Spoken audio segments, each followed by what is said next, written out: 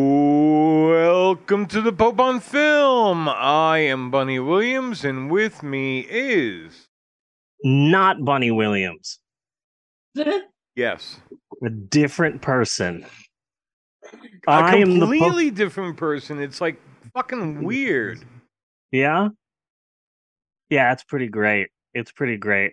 Uh I am the Pope in question. My name is May Lynn. I am the founder of the Church of Ed Wood, which is an actual thing worth a Google. This is episode 437 of the podcast, and proud we are of all of that. It has been exactly 436 episodes to get to this one. Don't do the math. It all checks out. And Today, if I haven't mentioned in a while, I do hate you. Okay, just so we're clear. this week's movie, which we will be getting to in the back half, is the 2020 film Songbird, starring Archie from Riverdale and a bunch of big name actors who should have known better. I wanted to read a headline of one of my favorite reviews. This is from the Onion AV Club, and the headlines. The headlines for the AV Club, they really get to the heart of things. And the headline for this week's movie says, "The first movie inspired by the pandemic is here, and it sucks." So that's pretty much it. This week's movie reminds me of one of those art films where it's like Magnolia or Crash, or here's 12 different main characters. Each one has their own subplot, and we're going to Yes. be running through all these different people, and then at the end they're all going to tie together in a big nice bow. And that's what this film seems like, except it was written by someone who is not a good writer.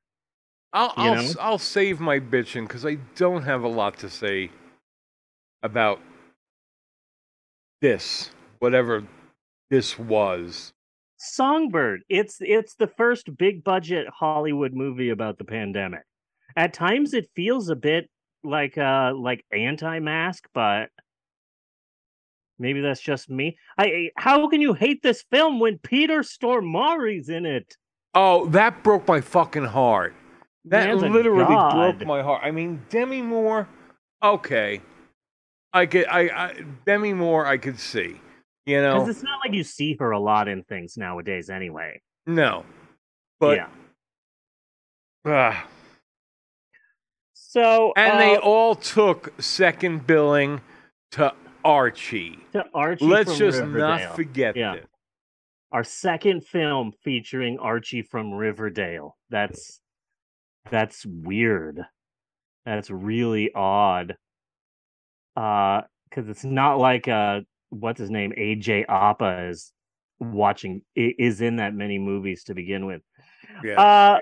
So Bunny, this summer has sucked for the podcast. I think in a good and entertaining way, but it's all my fault. I thought that spending the summer watching low budget, hastily created COVID exploitation films would be fun. And I was hoping that the movies would be cheap and dumb and fun. But in the reality, for the most part, the movies have been cheap, yes, and dumb, sure, but fun. Hell no. No. It has been crazy rough, hasn't it, Bunny? But we got one. We got one. Last week's was wonderful. Yeah. But yeah, so I thought at this point, we have just 2 movies left in our summer of COVID exploitation. This week we're doing Songbird, and then in our next episode we will be covering Virus Shark.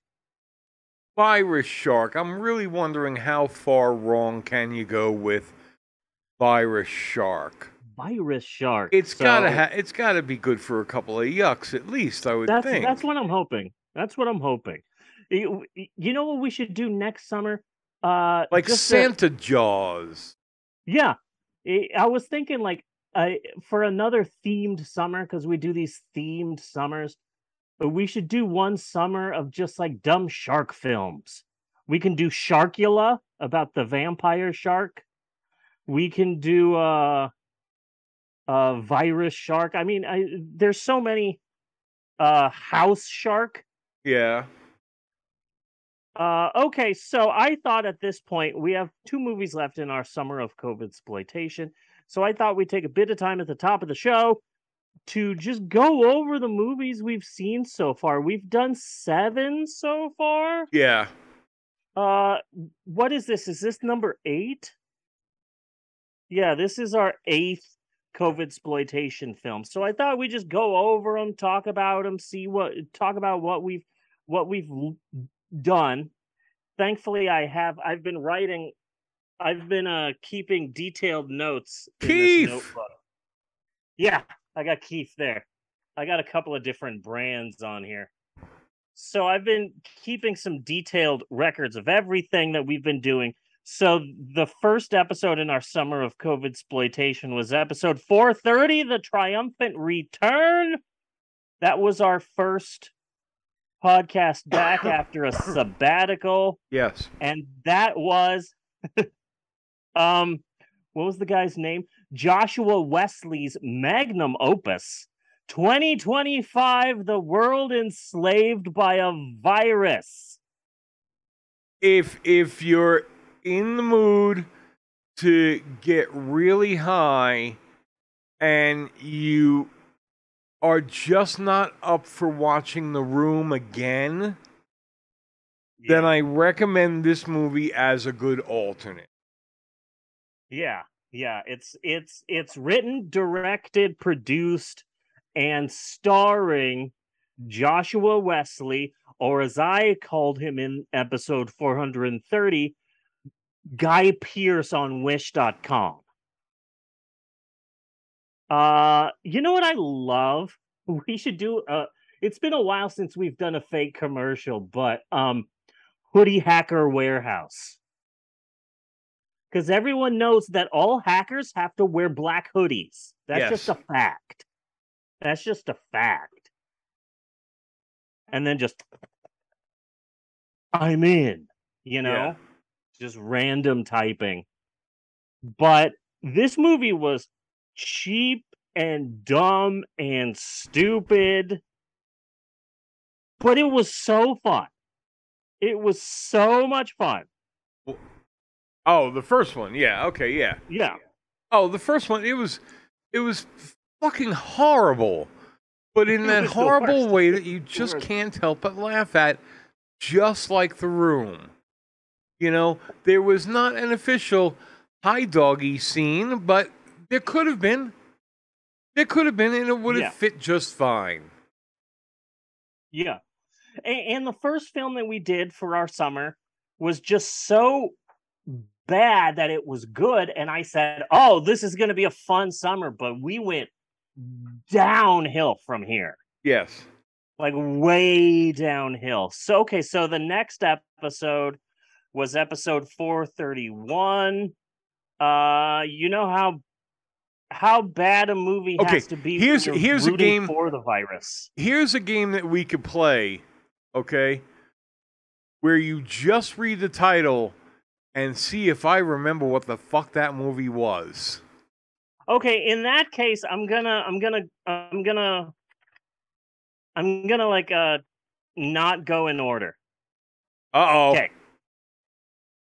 Corona. Corona. Just Corona? We did a... Okay, so... Was that the one in the elevator? Yes. Okay. Corona, a.k.a. Fear is a Virus, a.k.a. Wait, this whole thing's in a fucking elevator, a.k.a. Yelling the Movie. Yes. Yeah, that was written and directed by Mostafa Kashvari, and it was entirely ad-libbed. How do you rig an elevator to not work? I don't understand that. Oh, I sabotaged the elevator so it wouldn't work. But it picked up everyone. Yeah. And then it stopped working. How did you do that? Yeah. I don't get it. That movie sucked. Well, on a scale of -10 to -1, because like very few of these movies really even hit 0. Okay. Yeah. The first one, 2025, I would have to give that a -1. This one I would give like a -5. Okay. I found it rather enjoyable in its stupidity. Yeah. Corona. With the one woman wanting to see the dead woman's palm, to see if her lifeline has gone away. You know, there were some real what the fuck is wrong with you moments. That episode I really liked because we came up with the idea of Canadian Nazis. Yes. Because the old guy, the guy in the wheelchair, had a swastika. He was a Nazi, and I like the idea of nice Nazis. You know, like Canadian Nazis. Hey, how you doing, eh? I was wondering if you wanted to drink a Molson and maybe go into the shower. I'm gonna be killing you, eh? So I liked that idea. The movie was vaguely racist, I remember, and it's like, hey, not all of these Chinese have COVID, and it's like, yeah, we know that.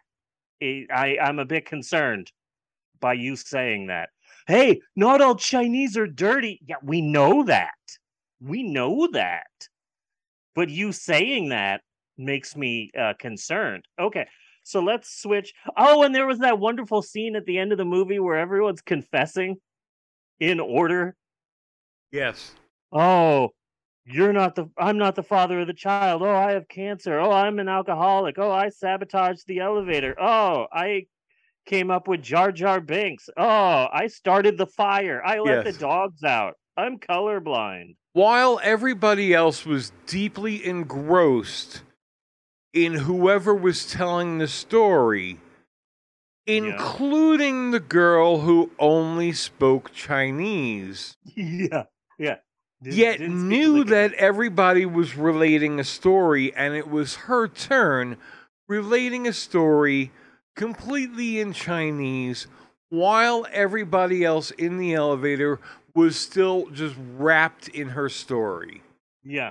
And then one of them has the coronavirus, and finally at the end you go, oh, I just came back from China. I was there on business. You said in the beginning of the film that you're a parking lot attendant. Yes.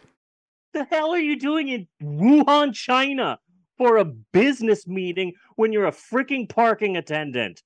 Oh, yes, I work at Arby's, but I just went to Wuhan, China for a roast beef conference. Yes.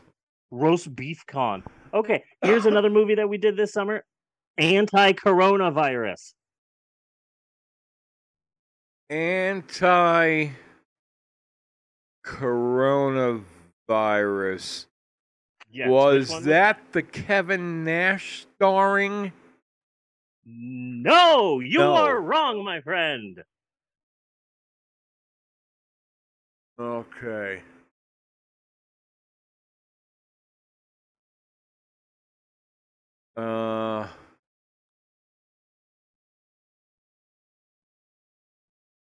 Hey, how about this? And maybe this will help you. Bunny, this movie was a bunch of cocky poo. Was a bunch of cocky poo. Yeah, cocky poo. No, I'm not getting this one. You don't remember this one? This is the one that was directed by Mitesh Patel in Arizona. He's a Tucson real estate agent. The one with the My Pillow guy. Yeah, fake crying the movie. Yeah. That's that one. That was another horrible one. That one had like a budget of $5. He was having symptoms while they were eating out, and none of them were actually coronavirus symptoms. Yeah. Yeah, that was a horrible one, which like nothing really happened. There's nothing to remember about this movie. Well, you listen to me, Bruce Gunter. You have never given up on anything, and I'm not about to start now. Yes. Which, if you really take the time and listen to that bit of dialogue, it makes no sense, but that's fine. This was a big movie because this is when we finally learned that prayer cures COVID. This is true.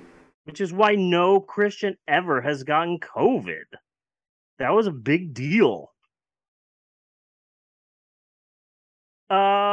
This was hey, this dumb, well-off white family from Tucson becomes patient zero because they traveled all over Europe during a deadly respiratory virus.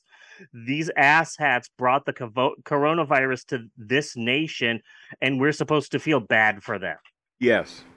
Yeah, so that was anti-coronavirus. Okay, so let's pick another movie. The COVID Killer. The COVID Killer. Yes, that was the New York, not New York, COVID serial killer who was actually two killers. Two killers in one, I guess. And a lot of bad dialogue in a lot of places that were definitely not New York. And definitely not the Bronx. Yeah, that was the movie where I was wondering if just everyone in Brooklyn talks the exact same way. Okay, kids, settle down. You ready to do some frickin' school?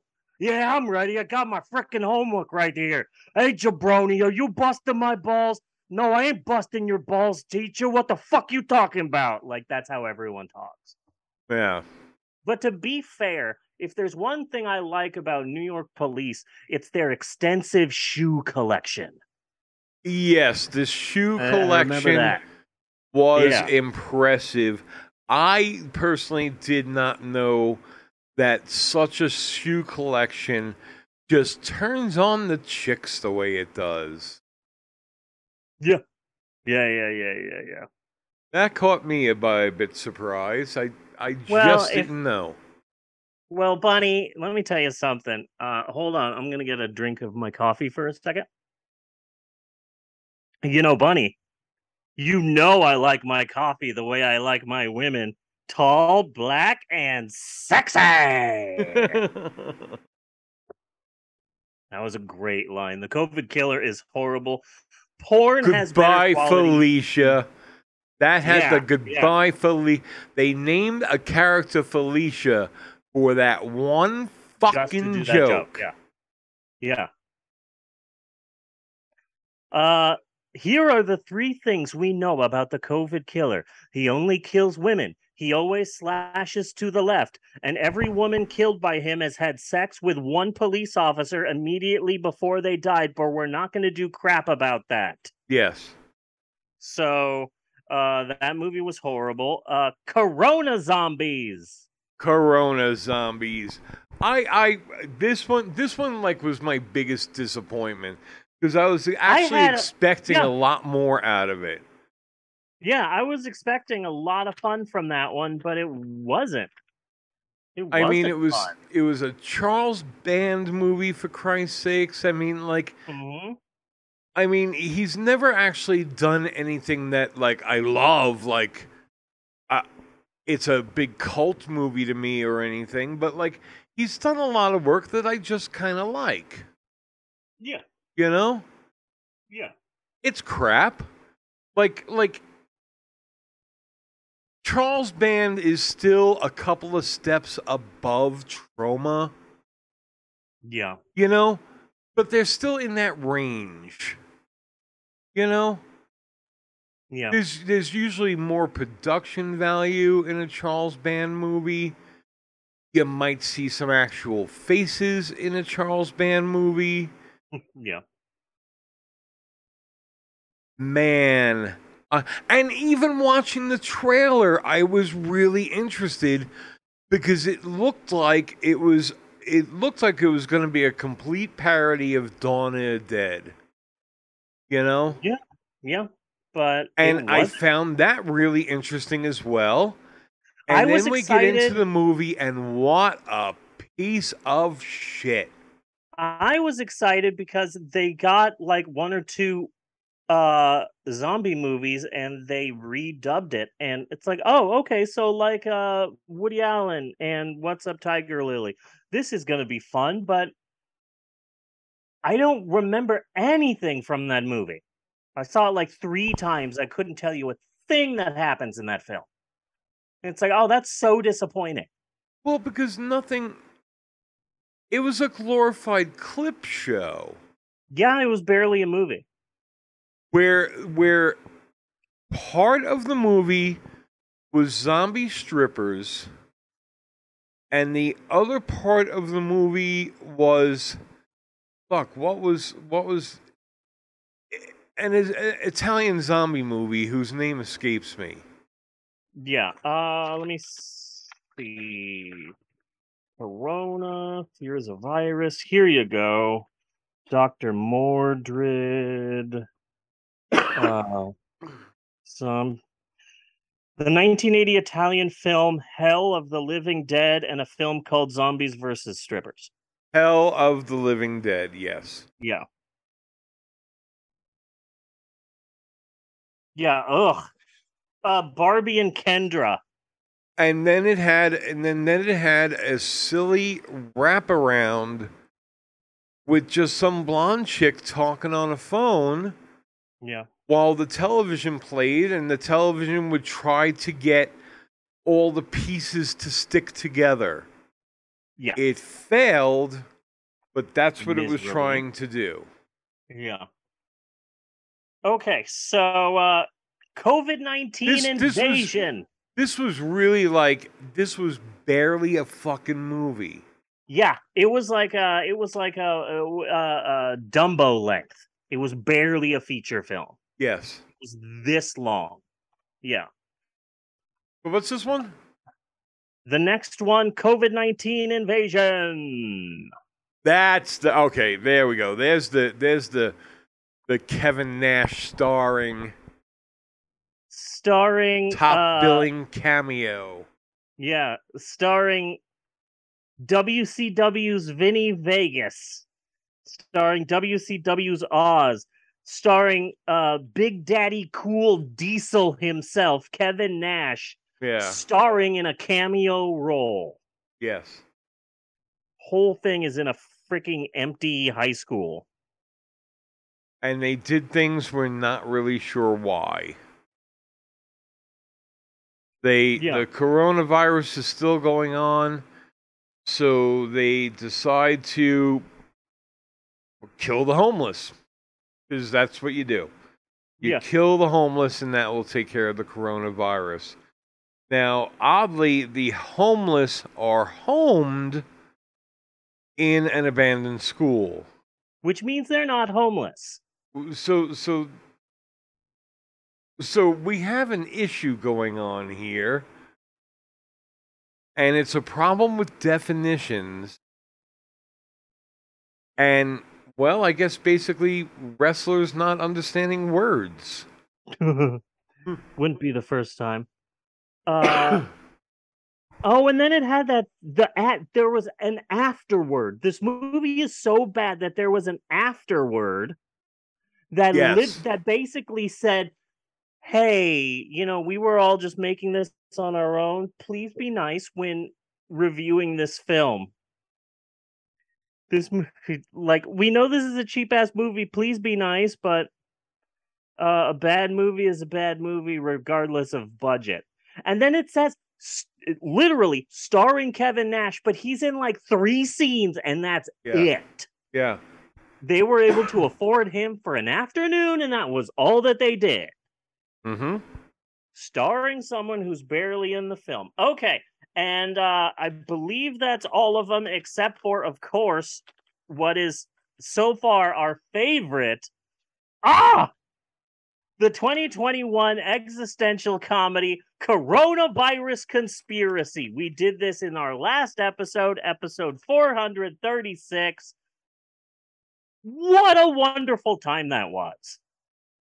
If you have any love for B movies, you need to watch this movie.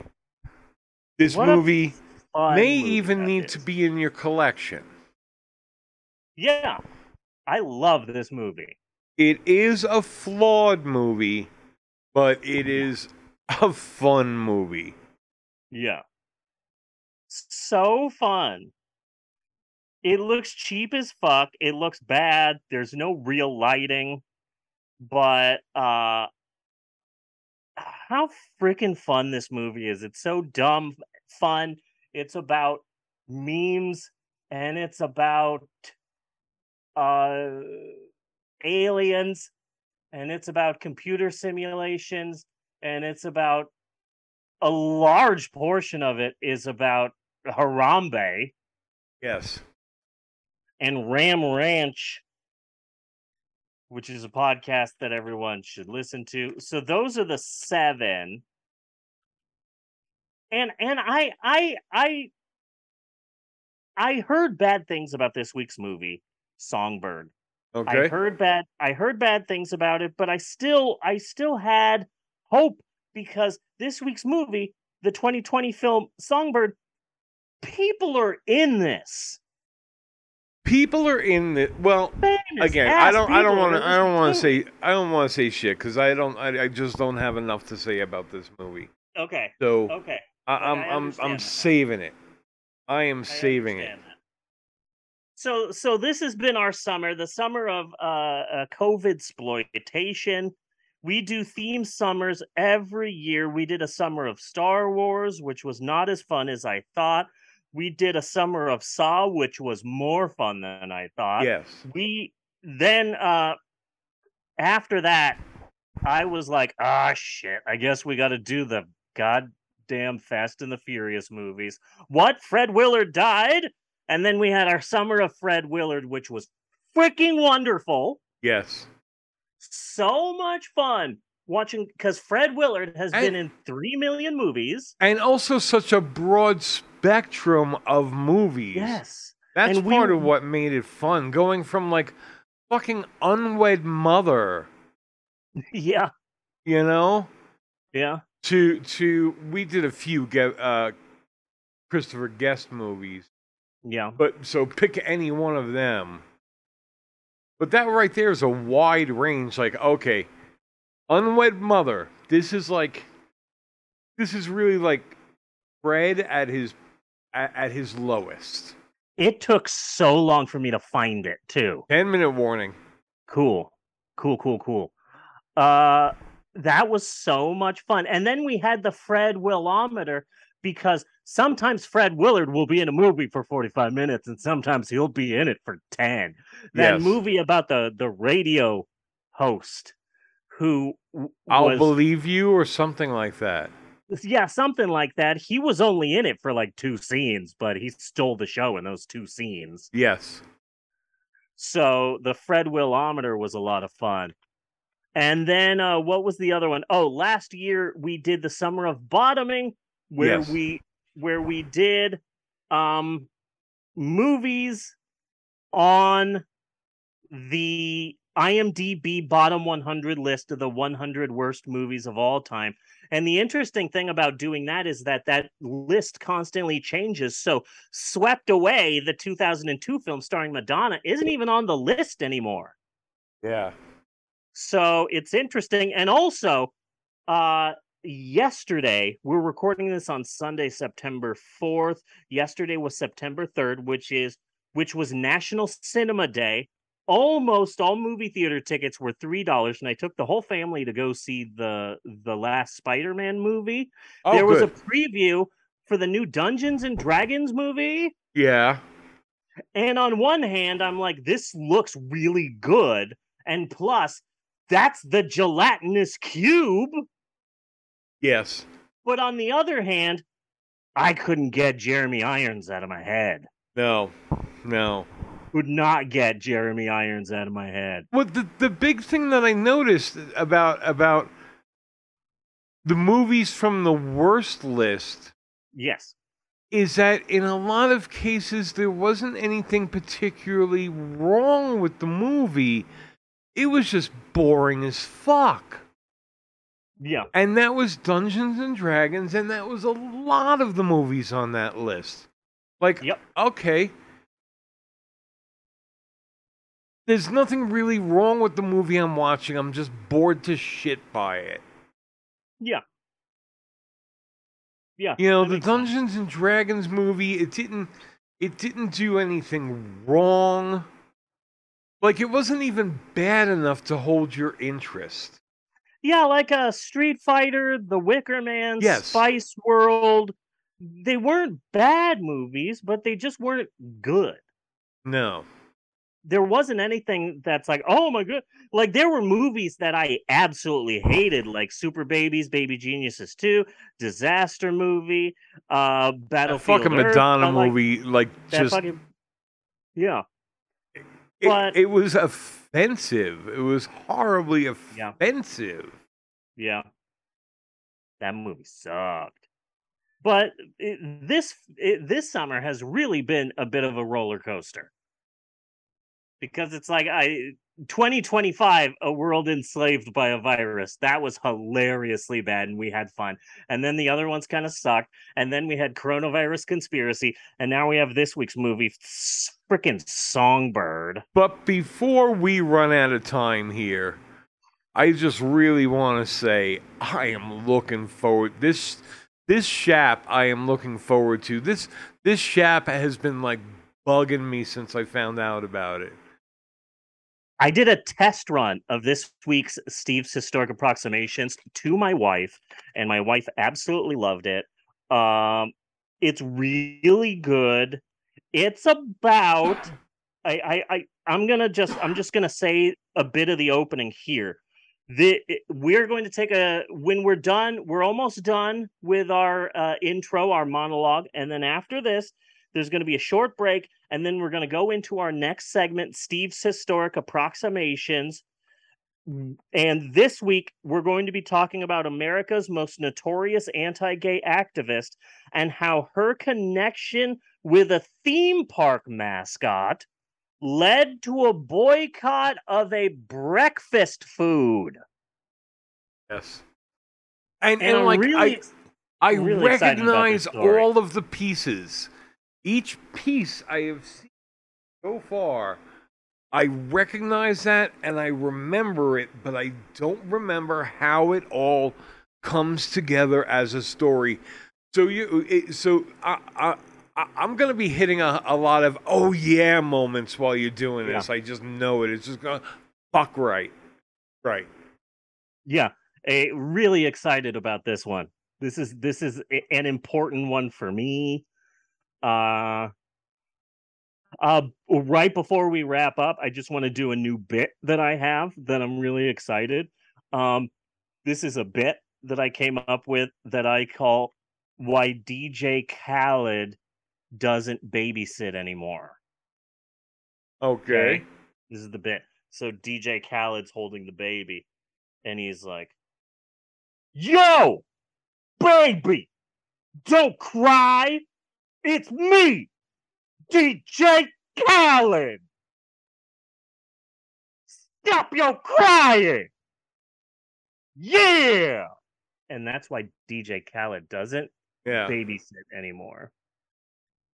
Hooray! Hooray! I'm so freaking tired. Okay. Yeah. All right. So why don't we take a break? We've got 3.5 minutes left, but I need to go to the little Maylin's room, the little podcaster's room for a second before we move into Shap. Okay. Because I don't know if you realize this, my coffee mug is freaking huge. Yes. So I've just been downing that to keep myself up. So it probably doesn't help that right before the podcast, I've gotten in the habit of taking a bath right before the podcast. I always think like, oh, I'm about to do the podcast. I'm going to be on camera. I'm going to do my makeup and wear my nicest dress and look so good. And then right before the podcast, I take a bath and it knocks me the hell out. Yeah. So then I come into the podcast with my hair all disheveled, all like, okay, let's do this podcast. I'm also going to be drinking a massive amount of water and eating during the podcast because I'm a professional. So I put on a why don't hat. I That's have what a I bunch of do. I got a bunch of guy hats, but I need more feminine hats. I don't really have feminine hats, so I need to work on that. Okay, Bunny. Why don't we take a break, and then we will come back in just a short while with some educationally uneducational fun. Yes. Cool. All right, we will be right back with more of the Pope on Film after this. Do do do do do.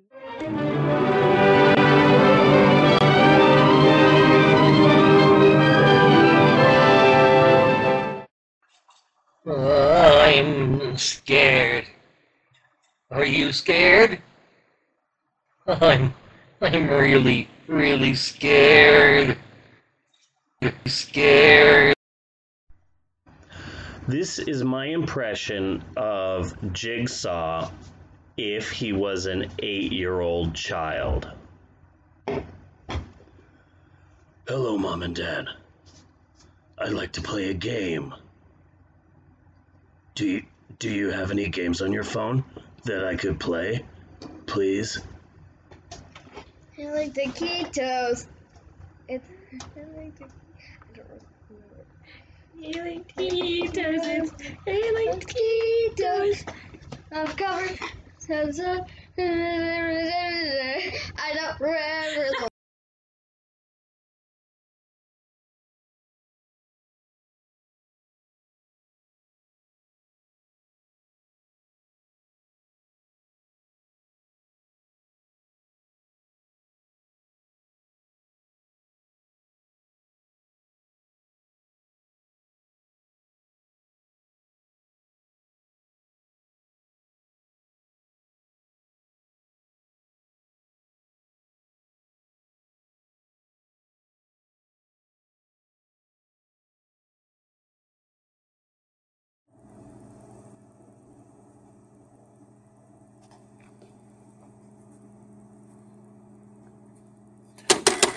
Rebels! Rebels! You can't tell me what to do. You're not my dad.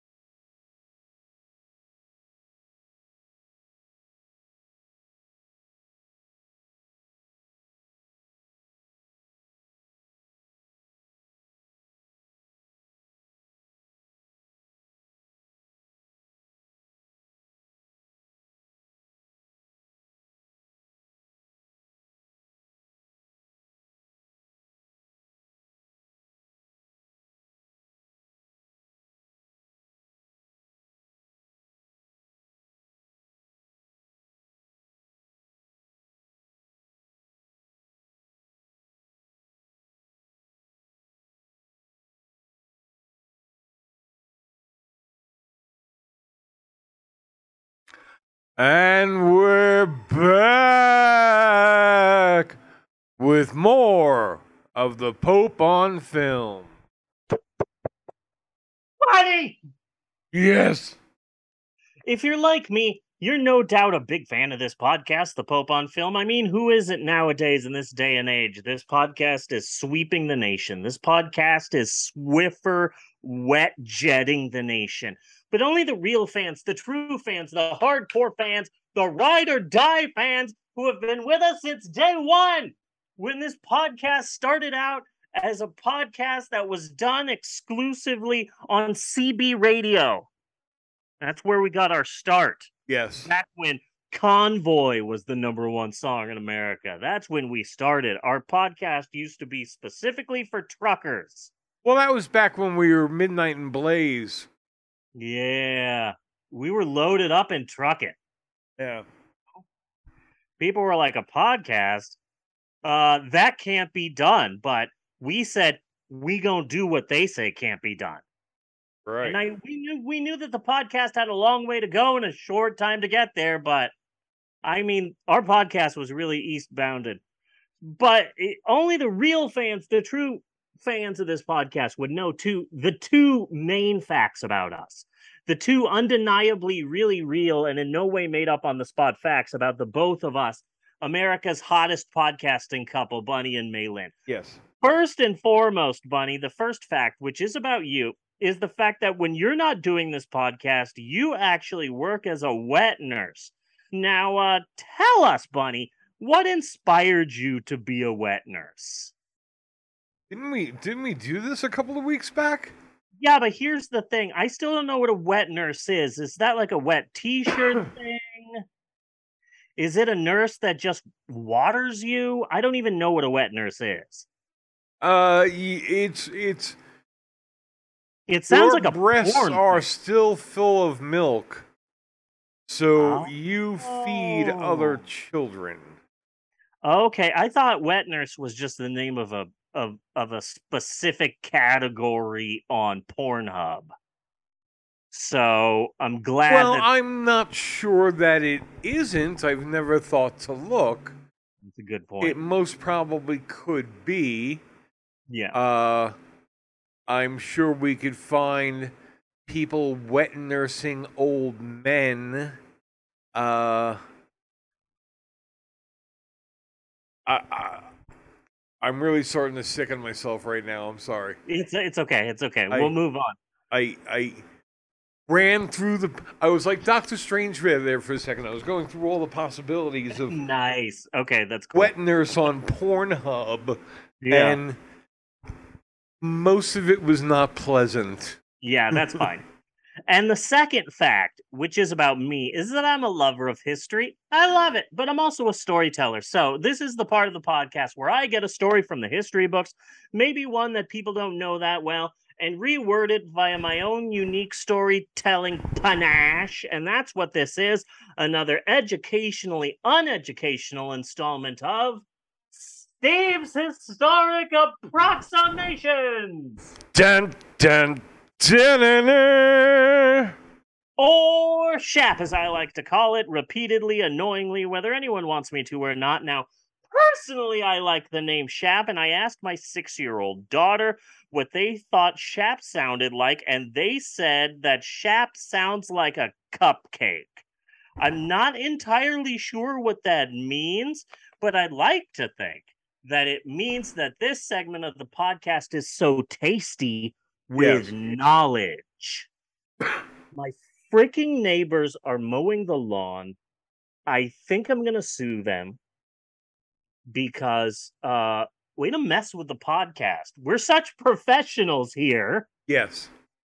Way to ruin everything. Anywho, this week on the old Shappity Shap Shap, we will be talking about America's most notorious anti-gay activist and how her connections to a theme park mascot led to a nationwide boycott of a breakfast food. And okay, this isn't the world's most unknown story that we've ever done here on the podcast. In fact, once I say this woman's name, a lot of people, probably including you, Bunny, will go, "Oh yeah, that woman. I remember this Yes. story. Oh yeah." But the whole point of SHAP is to try and teach small, important parts of history to people who have never heard these stories before. And I guarantee you, there are a lot of people at a theme park right now that have no idea that they're in line at a snack.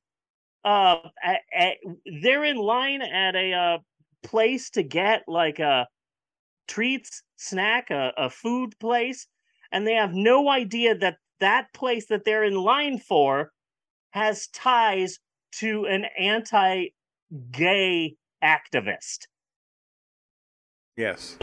So I do think that this should be dedicated to J.K. Rowling right upon the release of her brilliant new book.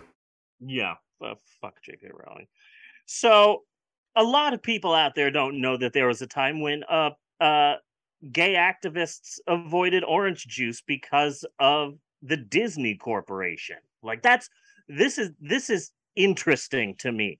So okay. This is Odd AF, and this is our story. So before I start, I want to say that this SHAP came from a number of different sources, Wikipedia, or maybe it's pronounced Wikipedia. I'm not sure how that's pronounced. A handful of LGBT plus websites and resources, and a great YouTube account called Dream Sounds. All one word, Dream Sounds. Shout out to them. It is a Disney fan YouTube account, but about a year or two ago, the person who runs the YouTube channel came out as a trans woman. So now it's a YouTube channel about Disney history and Disney films from a trans female perspective. And they did a short little 10-minute video about the time that gays avoided. What's the show? It's a YouTube channel called Dream Sounds. Okay. And it's just a Disney fandom from a trans perspective. And I really dig it. And they did a short little video about this subject. And so let's talk about the history behind the breakfast boycott. So before we start gleefully shitting on America's most notorious anti-gay activists, let's talk about the history behind the breakfast boycott. Okay, so the story starts in Florida, America's penis. This part might seem a bit familiar to you, Bunny. So it's the 1930s, and there's a bunch of orange growers all throughout Florida. And there's an orange grower here and an orange grower there and an orange grower there. All these orange farms all over the place. And each one is fighting each other, trying to get a piece of the orange market. And finally, a bunch of the orange growers got together and said, maybe we should start one big company, all of us together. And we can work together helping each other out. Basically, it's the East Coast version of the Raisin Mafia. You remember the Raisin Mafia? Yes, I remember the Raisin story? Mafia. That was from 3 years ago, a SHAP from August of 2019. A bunch of the raisin growers got together and they started their own sort of company. And that company came up with the California Raisins. So basically, this is the Florida version of that, but without the corruption and the fighting and the mafia aspect. Right. And and the California Raisins were triggering off in my head. Yeah. As related to one of the pieces, and we'll get to the character, but I thought the character was similar to the California Raisin. It kind of is. In principle. Yeah. No, we're getting to the character. A very popular character. Let me know when I should be flipping these slides. Oh yeah. I've got it all marked out and everything. All right. I'm taking this one very seriously. So all of the orange people in Florida that got together, and in 1933 they became the Florida Citrus Canners Cooperative, the FCCC. The FCCC. The Florida Citrus Canners Cooperative This organization, this company is actually still around. Now they're called Florida's Natural, Okay. which is a pretty major brand out there. You ever see Florida's Natural? That started out as the Florida Citrus Canners Cooperative, the FCCA. So they formed their own big orange company, and they're selling orange juice throughout the 30s. So now it's the 40s, and they're doing okay business, but they're not doing the best business. They're trying to sell more orange juice, and they're getting together in their, I don't know, their boardroom, big wooden desk, like in Rorator Pharmaceuticals, Yeah. in Brain Candy. There's a new season of Kids in the Hall. Apropos of nothing, there's a new season of Kids in the Hall on Amazon Prime, and I said I'm gonna watch it, but then I stopped because it's like, no, I am such a completist that I have to watch all 5 seasons of Kids in the Hall. Then I have to watch Kids in the Hall Brain Candy for like the 100th time. Then I have to watch the documentary Same Kids, New Dresses about their reunion tour. Then I have to watch the miniseries, what is it called? Death Comes to Town. And then I can finally watch. So I just finished all 5 seasons of Kids in the Hall, and I'm about to watch Brain Candy again.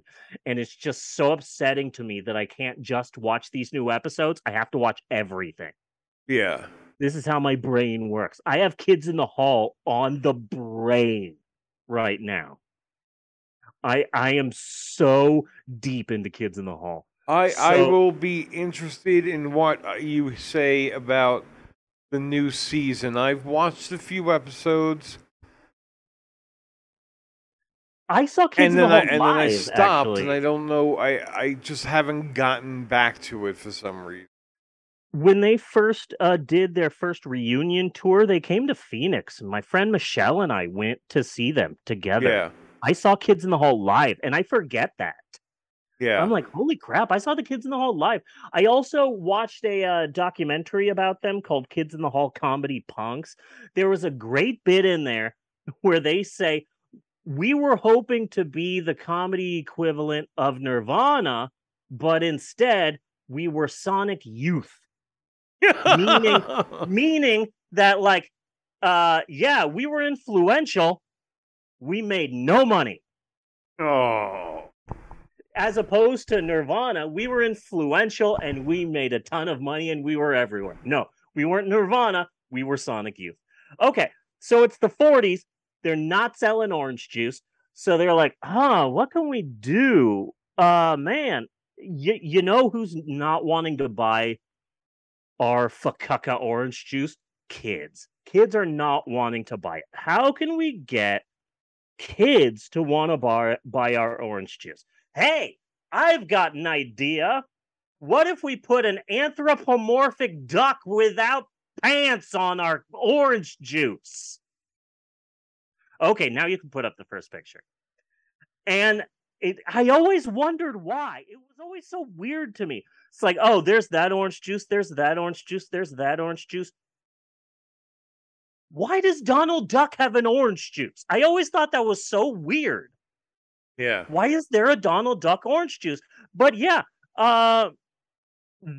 that's how we got Donald Duck orange juice. And Donald Duck orange juice became so popular that in the 50s, in the late 40s, and then in the 50s and the 60s, Donald Duck was on so much more food. Yeah. Because when I was growing up, oh yeah, I remember I always saw Donald Duck orange juice, but I didn't realize that before I was born, there was Donald Duck grapefruit, Donald Duck frozen food, Donald Duck fish fillets, Donald Duck popcorn, Donald Duck peanut butter, Donald Duck sherbet ice cream, and my personal favorite, Donald Duck cheese quackers. Oh. Do you get it, buddy? I mean, do you get it? Yeah. So you might be wondering what this has to do with hating gay people, but we're almost there. Okay. Yes. We're almost there. So Donald Duck becomes like the face of, and it's also a bit of interesting Disney history because suddenly Walt Disney is like, wow, can you imagine?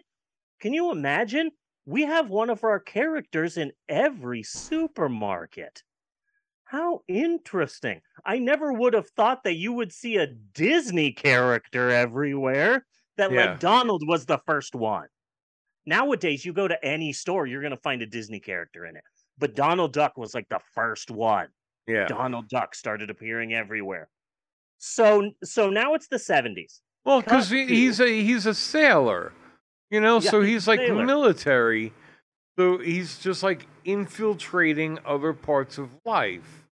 Yeah, know. and there's I also one of the things that I always thought of is that it makes sense for Donald Duck to be selling orange juice because he is a sailor. They do get scurvy. Yeah. So like he probably needs the like vitamin D to help him be healthy. Donald Duck probably has scurvy and a bunch of venereal diseases. Going to Yes. port to port.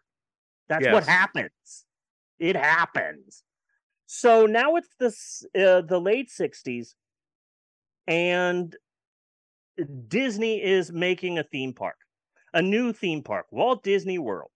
And because it's being built in Florida, the Disney people say, you know, we've had a 3-decade relationship with the Florida citrus canners, the Fakaka people. And that's been really successful for us. So it makes sense. If we're going to be building this new theme park, we got to find a way to put orange juice into it in our new theme park. And they come up with an idea. Okay, so Mickey Mouse, Donald Duck, Pluto, Minnie, they're at every theme park. You can see them at Disneyland and Disney World and Disney's California Adventure and Tokyo Disney and Euro Disney and all of the parks. Okay? But Florida has their own mascot Okay. that you can't see anywhere else. They have their own individual character exclusive to Disney World. And that character, you can put up the second picture, that character is known as Orange Bird. Yes. So I think that most people will look at Orange Bird and say, Orange Bird. Who the fuck is Orange Bird? I don't know Orange Bird. But here's the thing. If you went to Disney World a lot, maybe you went to Disney World a lot as a kid, maybe you lived in Florida, maybe you grew up in Florida, in the Florida area, there's a good chance you know Orange Bird. So he has an orange for a head. And here's an important part to the story. He doesn't talk.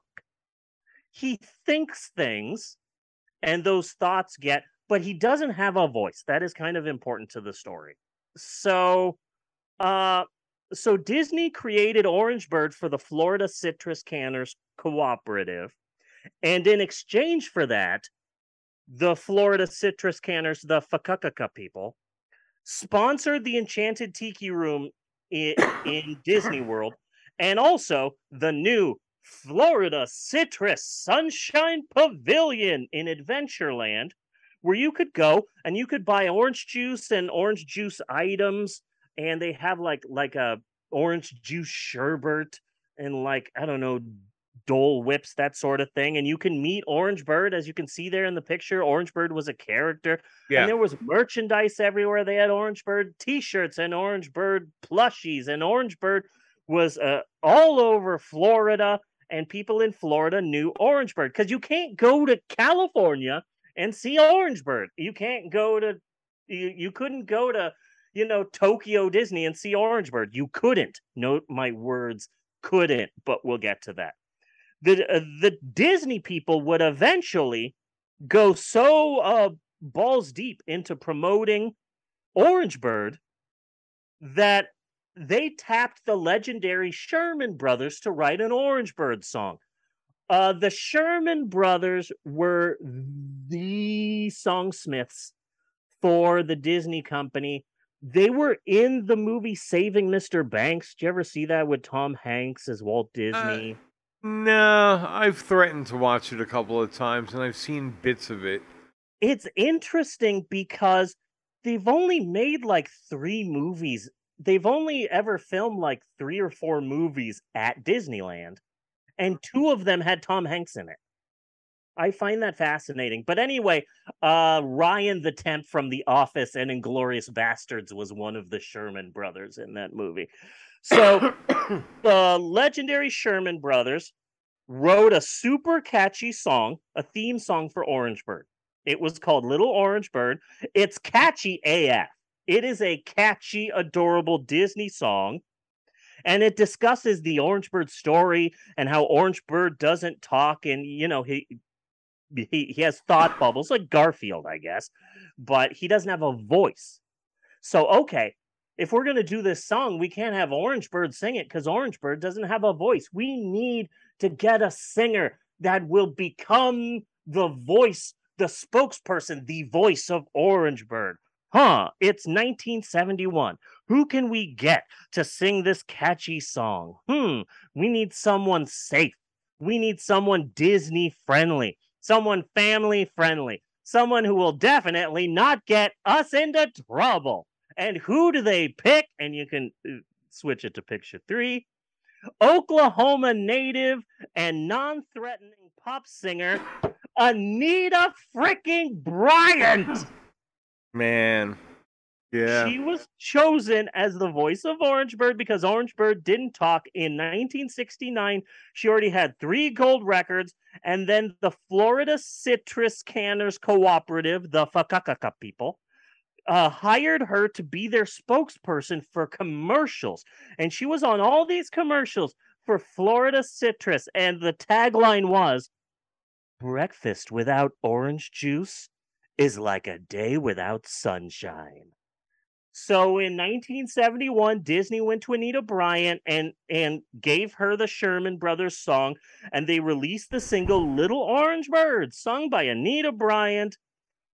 And Anita Bryant, the spokesperson for Florida Citrus, would appear at Disney World with Orange Bird. And like, oh, here she is. She's going to sing her song, Little Orange Bird, here at Walt Disney World. And look who's there next to her. It's Orange Bird, the 2 of them together. Hey, they're going to be in this parade, in the Orange Bowl parade. And oh, man, Anita Bryant was everywhere being pushed by Disney as the singer of the official Orange Bird song. She was also very religious. She was also very conservative. Wasn't she also a previous Miss America or something? Yeah, she was like she won Miss Oklahoma. Yeah. She was born and raised in Oklahoma, and then she won Miss Oklahoma, and then she became like a national beauty pageant contestant winner, and then she parlayed that into a pop singing career, and then she became the spokesperson for Florida, and then she started working for Disney. So she moved to Florida, and she's living there now, working with the Fakakaka people in Disney. And then in the late 70s, in Florida, the government wanted to pass a gay non-discrimination ordinance. And Florida said, hey, it's the 70s. We're going to make it illegal to discriminate against someone because they're gay. And guess who became the most vocal opponent to that? Noted bitch Anita Bryant. Pop singer and famous piece of shit Anita Bryant. I've got one more. Florida Orange's spokesperson and horrible demon woman who will one day burn in the fieriest pits of hell, Anita fucking Bryant. You can switch it to picture 4. Anita Bryant was basically the founder, the godmother of the modern day anti-gay movement. You look now in 2022 and people are saying, oh, gays are groomers. We need to get rid of gay people. We need to get rid of their rights. We need to get rid of all these laws that protect them. We need to take away their right to marriage, their right to adopt. You can draw a line and easily draw a line from Anita Bryant in 1977 directly to people in 2022 saying gay people are groomers, trans people should be locked up in cages, because Florida heard Anita Bryant's words. Anita Bryant was on TV all over the place rallying against gay people She literally said, passing this ordinance violates my rights as a Christian. She was the first ever famous person to come out and say, just like, yeah, fuck gay people. Yeah. And Florida heard what she said and said, yeah, sorry. Everybody heard what she said. Everybody heard what she said. She was all over the place. You grab anything at random from popular culture at that point, there's gonna be an Anita Bryant joke. Yeah. Johnny Carson used to make jokes about her all the fucking time. The dummy in Soap made an Anita Bryant joke. It was all over the place. Yeah. Yeah, she was the absolute worst. And the things that she said about gay people to demonize them in 1977 are still being used today. That's how horrible she was.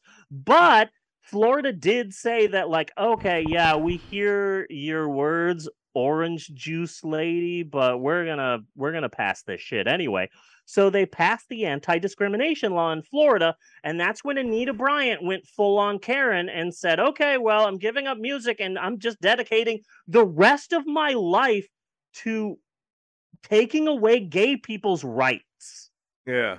She just decided to dedicate the rest of her existence to rallying against gay people. And she started a group, which you can see here next to me, called Save Our Children. Yeah. And she called for a special referendum to repeal this ordinance. And this group really is, in the 70s, wearing bell-bottoms and listening to the Bee Gees. This was the birth of our modern, far-right, Christian, conservative thing. She was the first QAnon, Pizzagate, Alex Jones turned the frickin' frogs gay, all of those nutball people that we're dealing with right now, they were born in 1977 with this woman right here. Yeah. This was the first real time that you saw someone on TV saying, you know who the real victim is of this? It's not that I hate gay people, it's that I care about the children. Yeah. Like Reverend Lovejoy's wife in The Simpsons. Can somebody please think of the children? And her basic thesis, which she was on TV spouting all the time, was, okay, gay people, they're getting together, they're doing gay stuff, but, they can't biologically have children. So how do they get a new generation of people to be gay? They recruit them. They groom them. Ooh, the gays are coming. The gays are coming. So if you like And kids, you know what? Huh. That's what was behind the National Publishers Clearinghouse sweepstakes. Exactly. Right there. If you won that sweepstakes, well, not even if you won, if you sent in the envelope, okay? Yeah. And entered, you had to be gay from then on. Yeah, pretty much.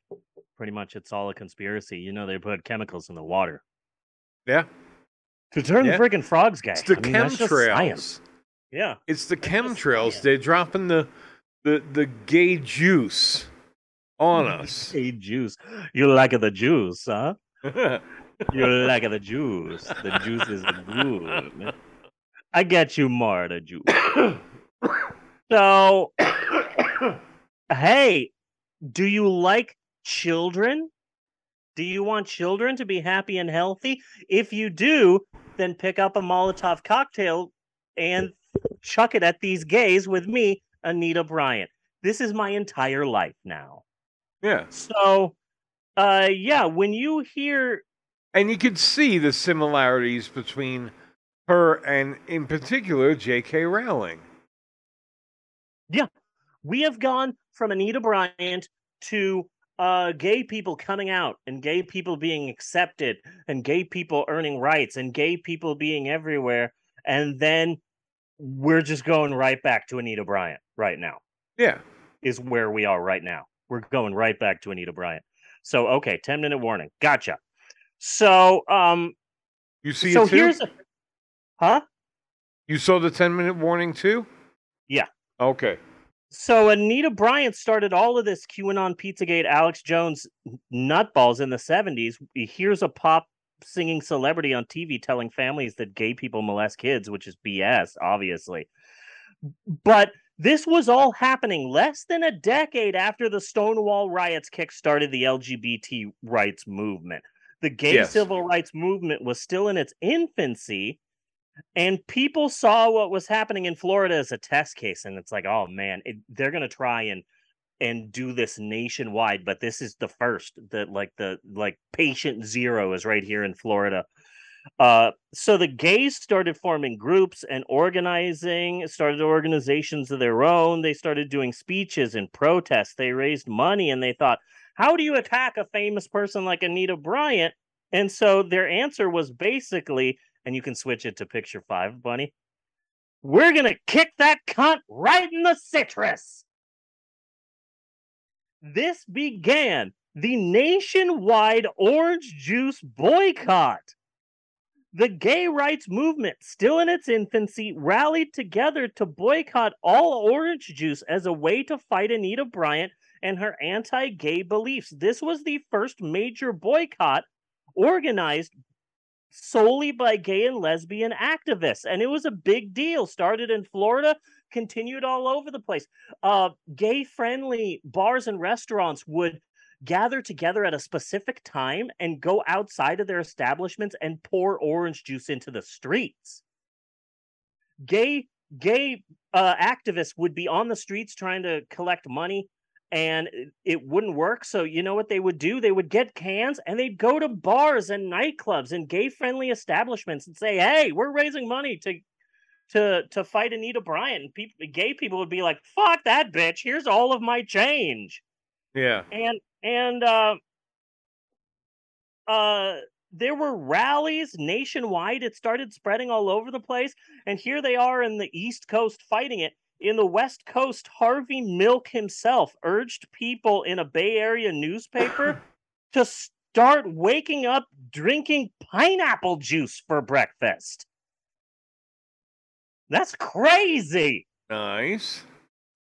So, and then here's Anita Bryant on TV saying, "Oh, the gays are attacking me. The gays are rallying together to try and attack me solely because I'm Christian. They hate families. They hate common people like you and me." And then, she gets hit in the face with a pie. Yes. On TV. Mwah! Chef's kiss. Chef's kiss followed by Italian hand gestures for the people not watching this on Twitch. It became this huge anti-Anita Bryant movement, and the fight went on for months until Anita Bryant went nuclear. She hired Republican politicians and activists and started assaulting Florida's TV stations with ads that tied the Orange Bowl parade with gay pride parades.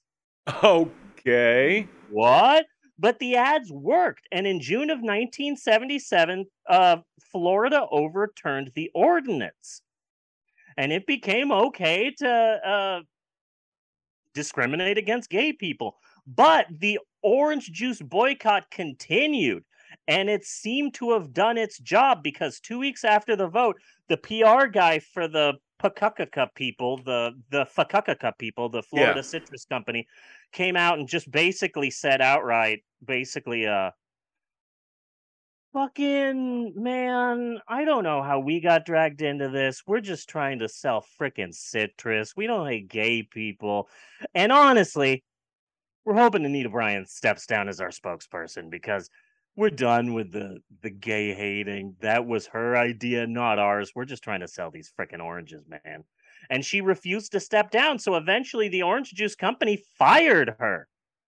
Really? And it gets better. So was she canceled? She lost her sponsorship. She lost her music career, her marriage. She went bankrupt numerous times, and now she lives a life of quiet isolation running an Anita Bryant Ministries in Oklahoma City, Oklahoma. And I just want to take this time to say that I did not try and find her location so I could TP her house. Yeah. And even if I did, I wouldn't be able to find it. Anywho, so that's a happy thing. But let's go back a little bit, okay? Okay. This all put Disney in an awkward AF position because Orange Bird is cute as fuck, but Anita Bryant was Orange Bird's voice, and now Anita Bryant is gone from the Florida Citrus people, so where does that leave our cute-ass theme park mascot? So Disney had no choice. They got rid of little Orange Bird. No more mascot, no more merch, no more song. And so starting in the late 70s and throughout the 80s and 90s and 2000s, Orange Bird was scrubbed completely from Walt Disney World, from Disney, period. Disney got rid of Orange Bird because of Anita Bryant and her anti-gay activism.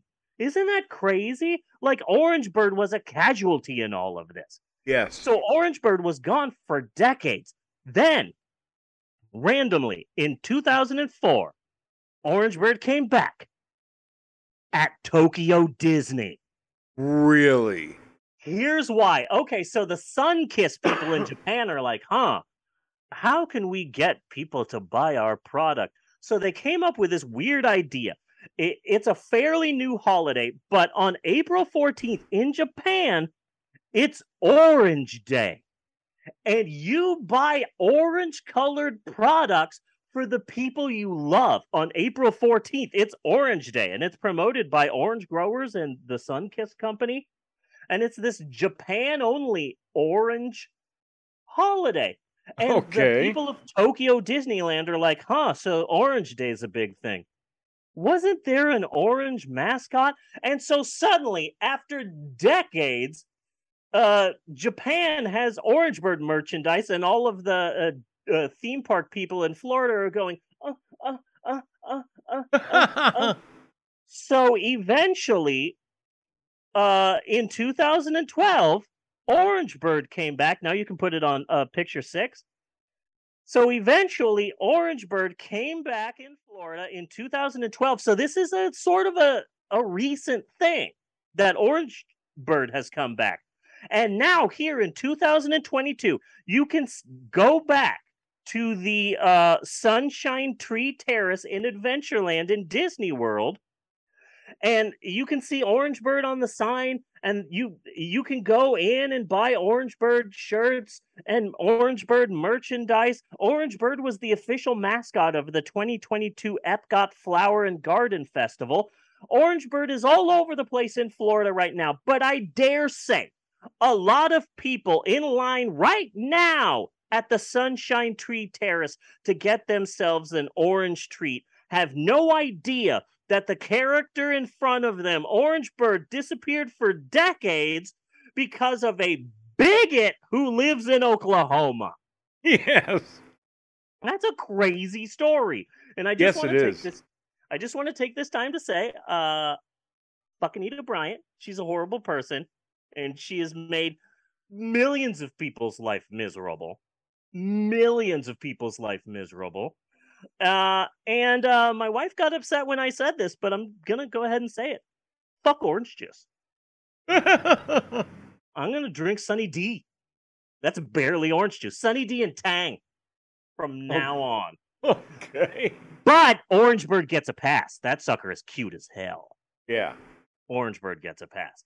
And that is it for this week's installment of Steve's Historic Approximations. Be sure and join us next week for more educationally uneducational fun. And cut on that! Woo! Bunny! Yes. We're about to be cut off by Zoom, so we are going to be taking a halftime, and we are going to be coming back by talking about this week's movie, Michael Bay's attempt at a COVID film, the 2020 film Songbird, starring Archie from Riverdale and a bunch of other famous people who should have known better. That is going to be after a short break, so stick around. That was a great chap. I'm so proud of that. Yes. Oh, that was awesome. Thank you. That was awesome. I love that. Yeah, I was really proud of that. I wrote all of it in like a nonstop, like 4 hour. Just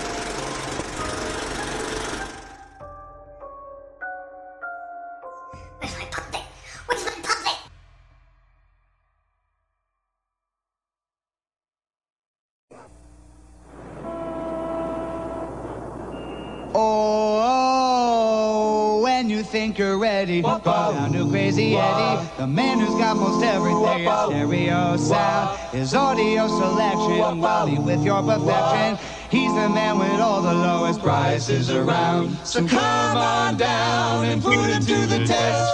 See whose prices really are the best. Who fix you up with the sound that fits your place and guaranteed a smile upon your face. Oh, when you think you're ready, go down to Crazy Eddie, the man who's got most everything. His stereo sound, and so the story's told across the whole wide world.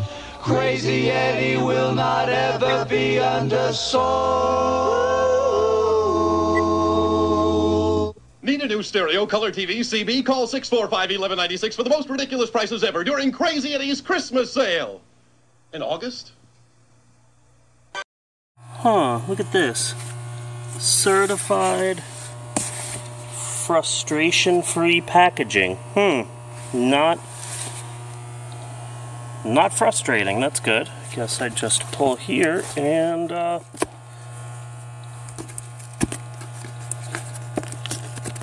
damn it. Damn it! Damn it! Okay. No!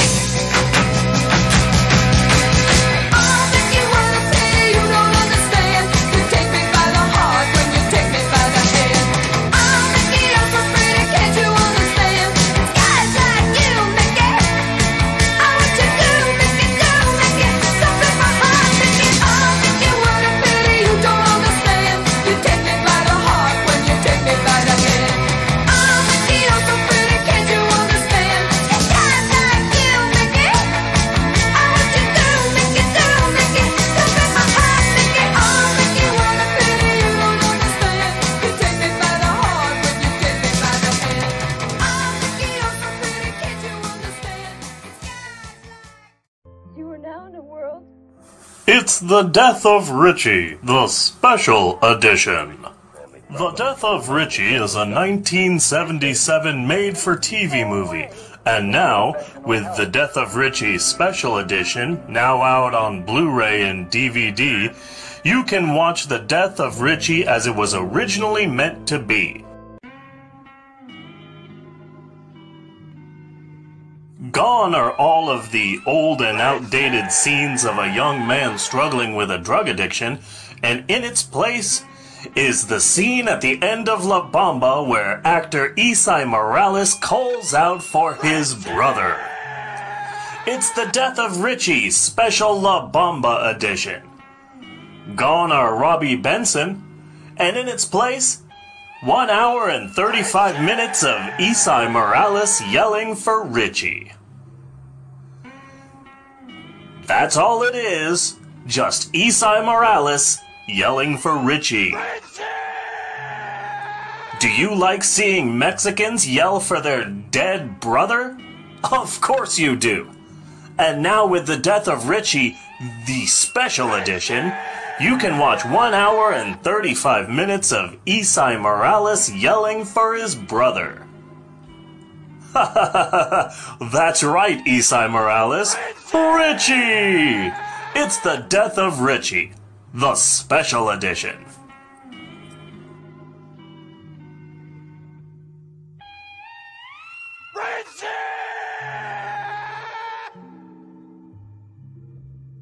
Richie! I can do it longer than him. So. Richie!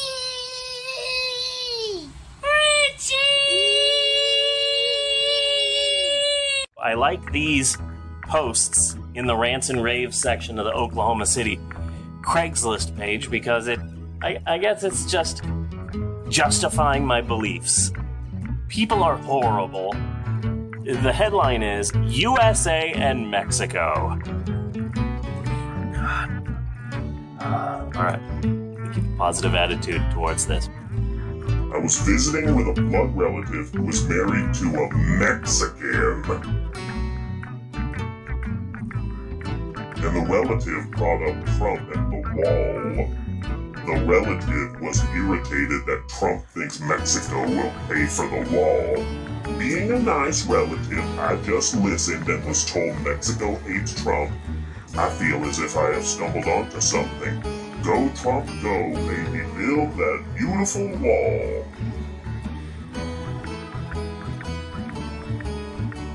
So happy to be a brown-skinned individual in the Bible Belt. Gee, I feel so welcomed and invited. Just feel so warm. People are treating me so nice here. Like, man, they make sure to put their sights on me first. Like I have red dots all around me from their sniper rifles. Yay! I'm gonna get me a pickup truck and a dog and a shotgun. I'll start saying y'all. Be like water and come back next week, or I'll kick your ass.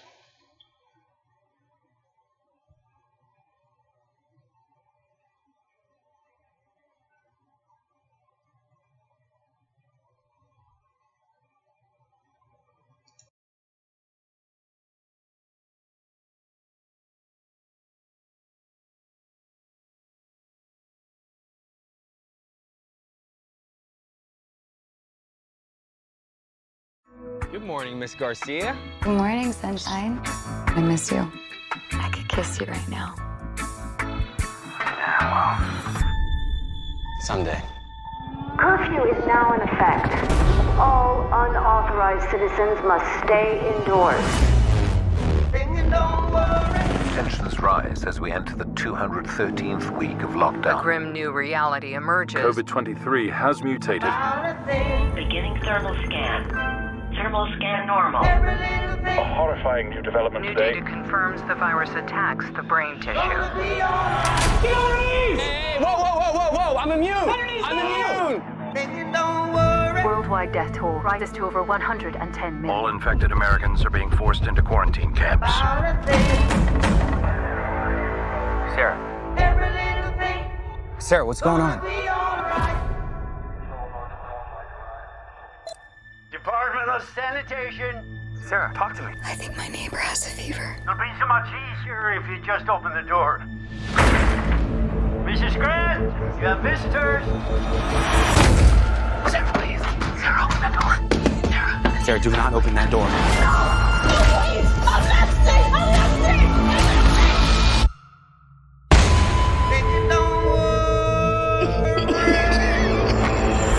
Beginning thermal scan.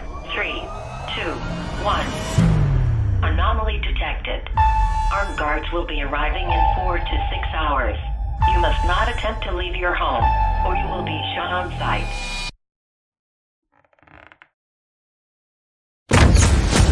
This is my message to you. I know you're in there. They're coming. I have to let you go. No. Sarah! Sarah! Say goodbye to me. Sarah, I'm not letting you give up. This is my message to you. Sometimes we have to do things we don't want to survive. I'm trying to save the one person left in my life that matters to me. I can't help you. What you're talking about is illegal.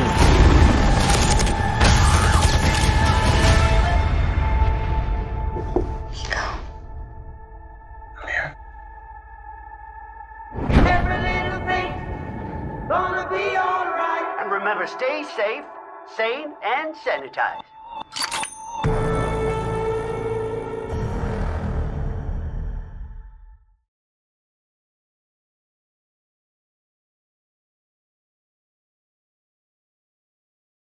I'm doing new videos because of everything. Mother, do you think we can do the JoJo feeling? No, we're not doing that today. Oh. Or we're doing a video too. Dude. And we're back with more of the Pope on Film. It's time, Bunny! Unfortunately, it is time. Yes, Bunny, my friend, it is time once again for all of us here at the Pope on Film podcast to drunkenly saunter our way into the second half of the big show. And it is said third act wherein we finally and eventually get around to discussing our all-new handcrafted limited edition and not available in stores, so order now movie of the week.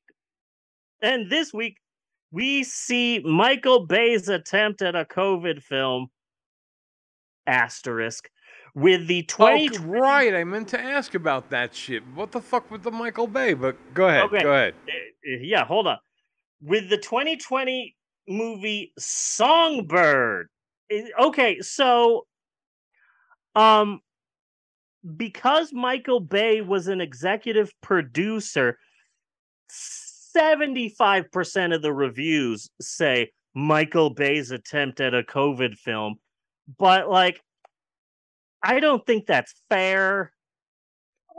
Because Michael Bay didn't write this. Michael Bay didn't direct this. Michael Bay just gave money so this could be made. This movie looks like what happens when your Coke dealer has written a screenplay.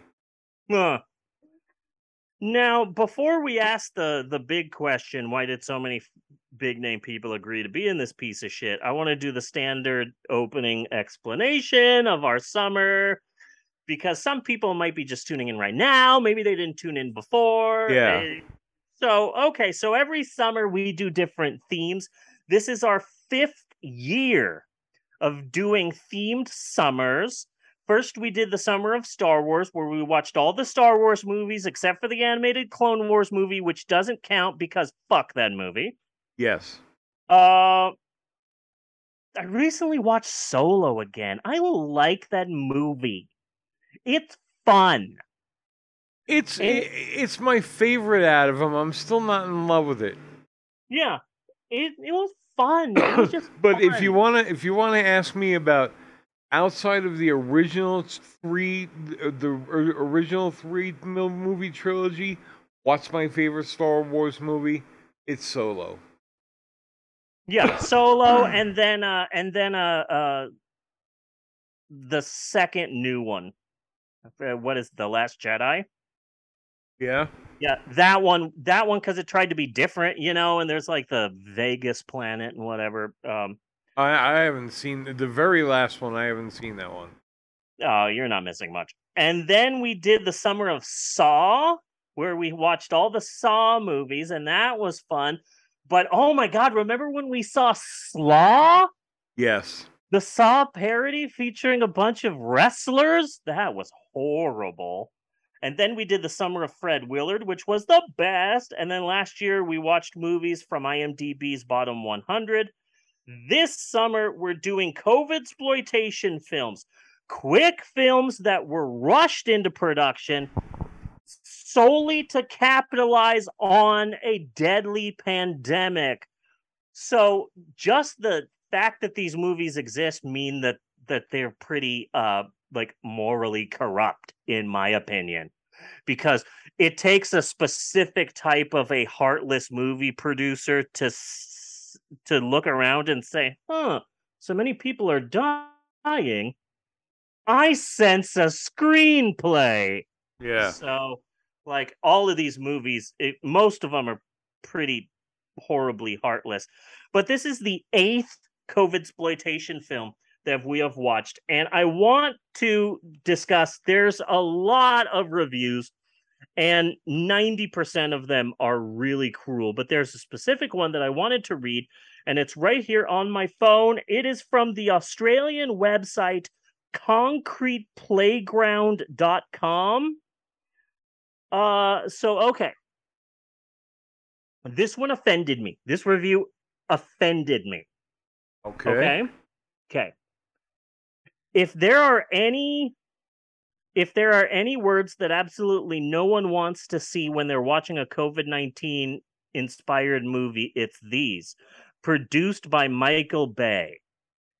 The filmmaker who gave cinema the Bad Boys franchise and 5 Transformers flicks isn't behind the lens of Songbird, but writer-director Adam Mason and his frequent co-scribe Simon Boyes have clearly mainlined Bay's work, then decided to use its worst traits as a how-to manual. Set in 2024, their tactless thriller is gimmicky and misguided at best. It is derivative, dull, and has a plot that is so stale, it really should also feature a tornado full of sharks, too. How dare you compare Sharknado to this film? Yeah. Other than that, though, I'm going with pretty spot on. Sharknado is at least fun. At least you can say, hey, this movie is dumb and stupid, but fun. There is nothing redeeming from Songbird. There is nothing you get from this movie. It's not entertaining. It's not fun. It's not informative. It has nothing to say about the coronavirus. It was just made solely to cash in on a disease. Fuck this film. Yeah. Again, this movie is not about coronavirus. Coronavirus is just the thing to get you fucking attention and cash in. Yep. Even in this movie, it's not the coronavirus that we're dealing with. It's like coronavirus 2023 or some shit. So it's a variant that we don't even have. And that's fine, whatever, but they don't build on that. They don't capitalize on that. You can take it out completely and put in anything else, like alien invasion. Yeah. Would fit just as well. Zombies possibly would work. Anything life-threatening that caused the government to have to clamp down on shit to try to make sure that people survive. And at least the other movies that we have seen this summer during our summer of COVID-exploitation had like a purpose to them. Like I hated Corona, aka fear is a virus, aka how in the world are you making this entire film set inside of an elevator? But it's at least that one had a theory, which is, hey, don't be racist. Not all Chinese people have the coronavirus. Okay? So, like, right.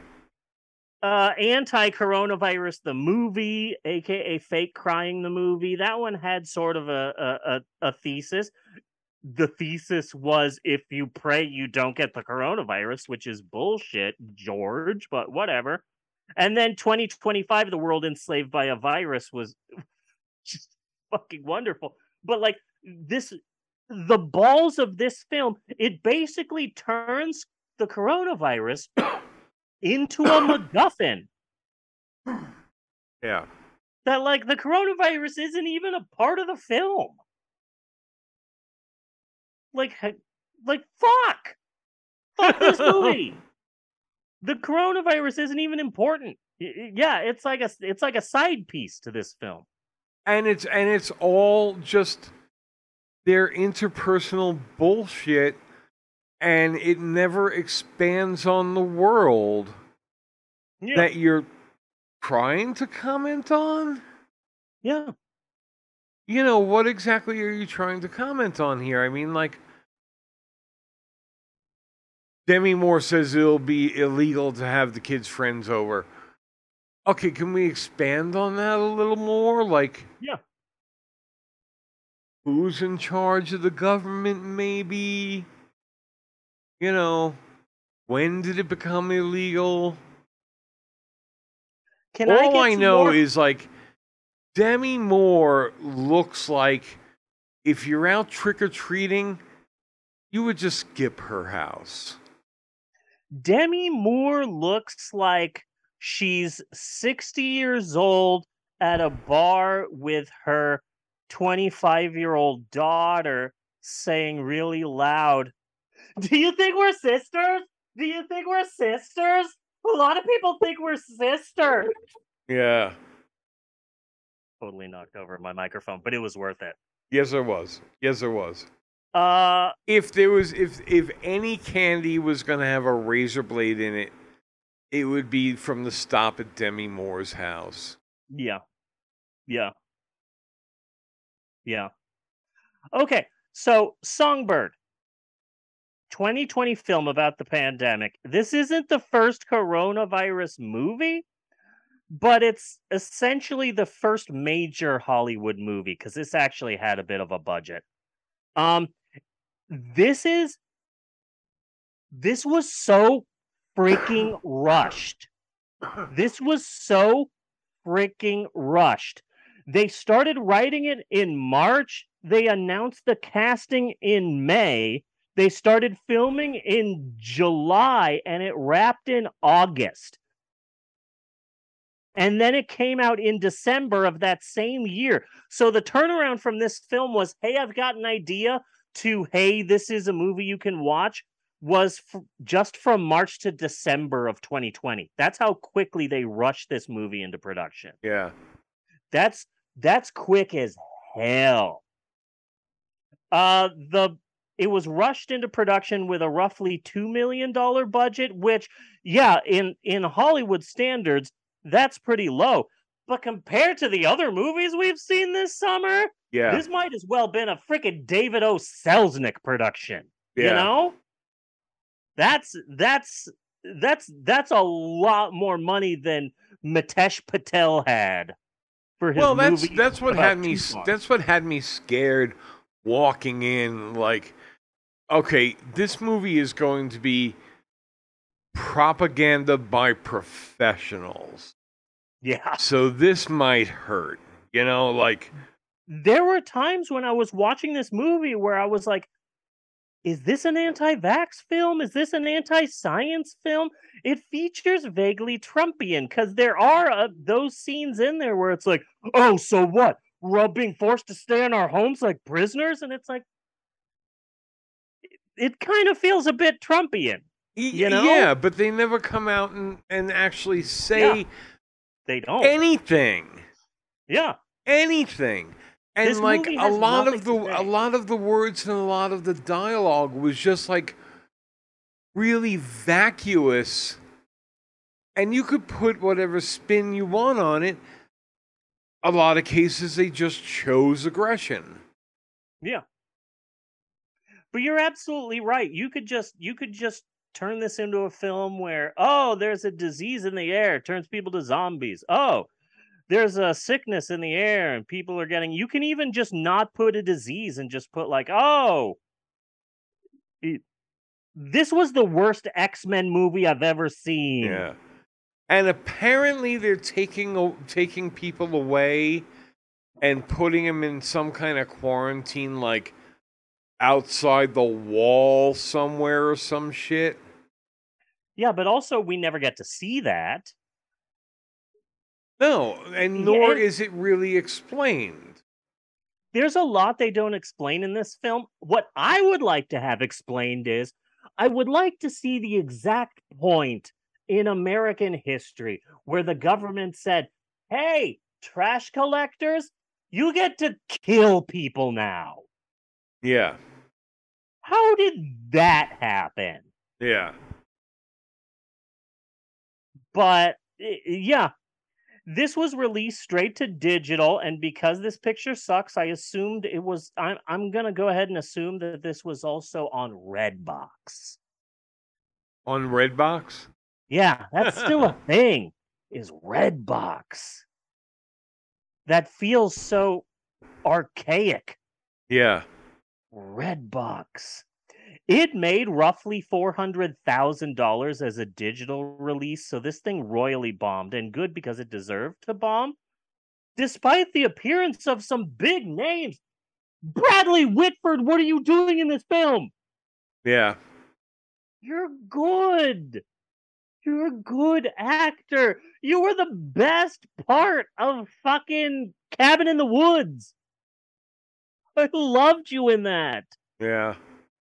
And what about that guy? The one, well, a few of them broke my heart. Yeah. And I can never remember his name. The Garbage Man. You said his name. Peter Stormare. Yeah.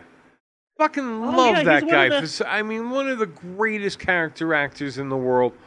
We what believe are in you nothing, doing Lebowski. Here? What are you doing here?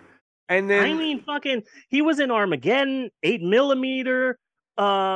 He was in the Big Lebowski, fucking Fargo. He was in Fargo. Yeah. Yeah. That broke my heart when I saw him in this.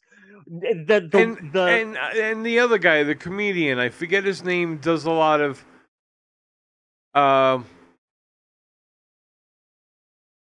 Franco movies, James Franco movies, Seth Rogen Robinson. movies. Huh? Craig Robinson? Yeah. I was like, that almost made me cry. Yeah, he's the guy the guy who was in charge of the couriers. Lester. Yeah. Yeah.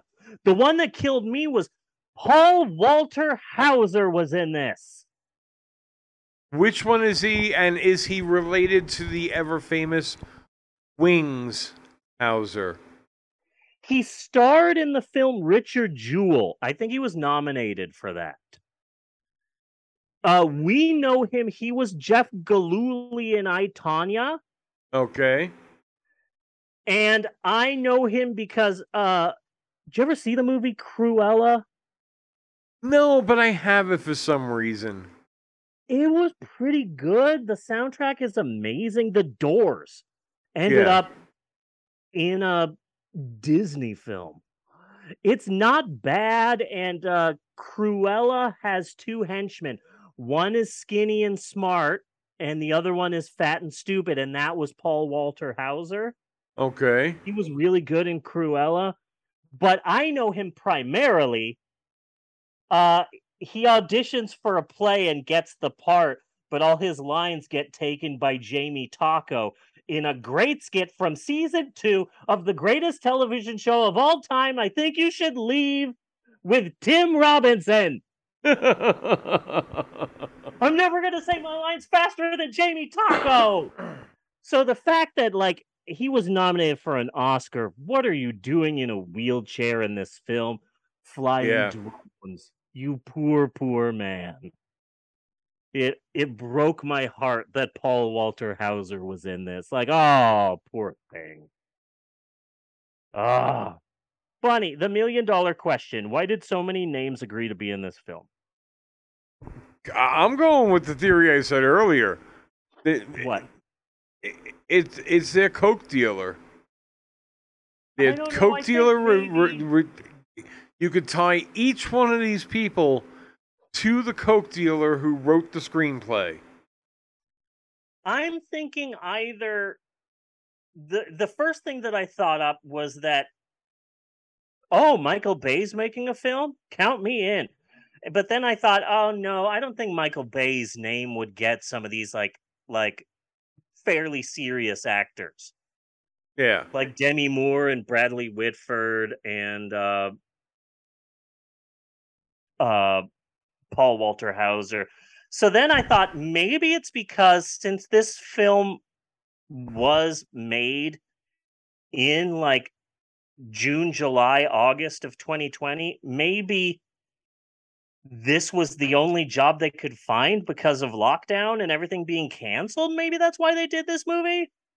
Maybe The only reason I can think of so many big names being in this film is that so few movies were being made during lockdown that you either got a part in Songbird or How It Ends. Yeah. And Bradley Whitford was in both. He was the dad in How It Ends. Oh, what a great film. If you haven't seen the comedy How It Ends, go and find that because it was filmed during lockdown in LA and it's freaking wonderful. Yes, I love that movie so much. So, Bunny, do you want to hit us with the plot? I mean, not really. 'Cause okay, that's I'm fine. not You don't dead have sure to. about what the plot was. And this was a movie that it was like, I should really watch this again, but I fucking flat out refused to watch That's it a fine. second time. I only saw it once, and that time Yeah. was difficult. It's set in 2024, so we're only 2 years away from Archie being a sweaty bike courier. Yes. So, yay. So, and there are so many names in this. Craig Robinson and KJ Appa, Archie from Riverdale, and Peter Stormare, Demi Moore, Paul Walter Hauser, Bradley Whitford. Leah McHugh was the daughter of Demi Moore. She was the young kid from Eternals. Yeah. Yeah. Oh, there was a hummingbird? Oh, yeah. There's a lot of hummingbirds outside. What a forgettable MCU movie Eternals was. Yes, it was. How is it that every Marvel movie after Eternals doesn't bother to mention the fact that there's a giant god sticking out of the freaking planet? Yes. How is that not the main plot of every film after Eternals? Yeah. I know, baby. Anywho, this movie is trying But to it be was a lot... finally mentioned in She-Hulk. Yeah, but like as an afterthought. Yeah. Not as like a plot. You would think everyone would be mentioning it, but whatever. So this movie is trying to be too much. So much that it doesn't land anything.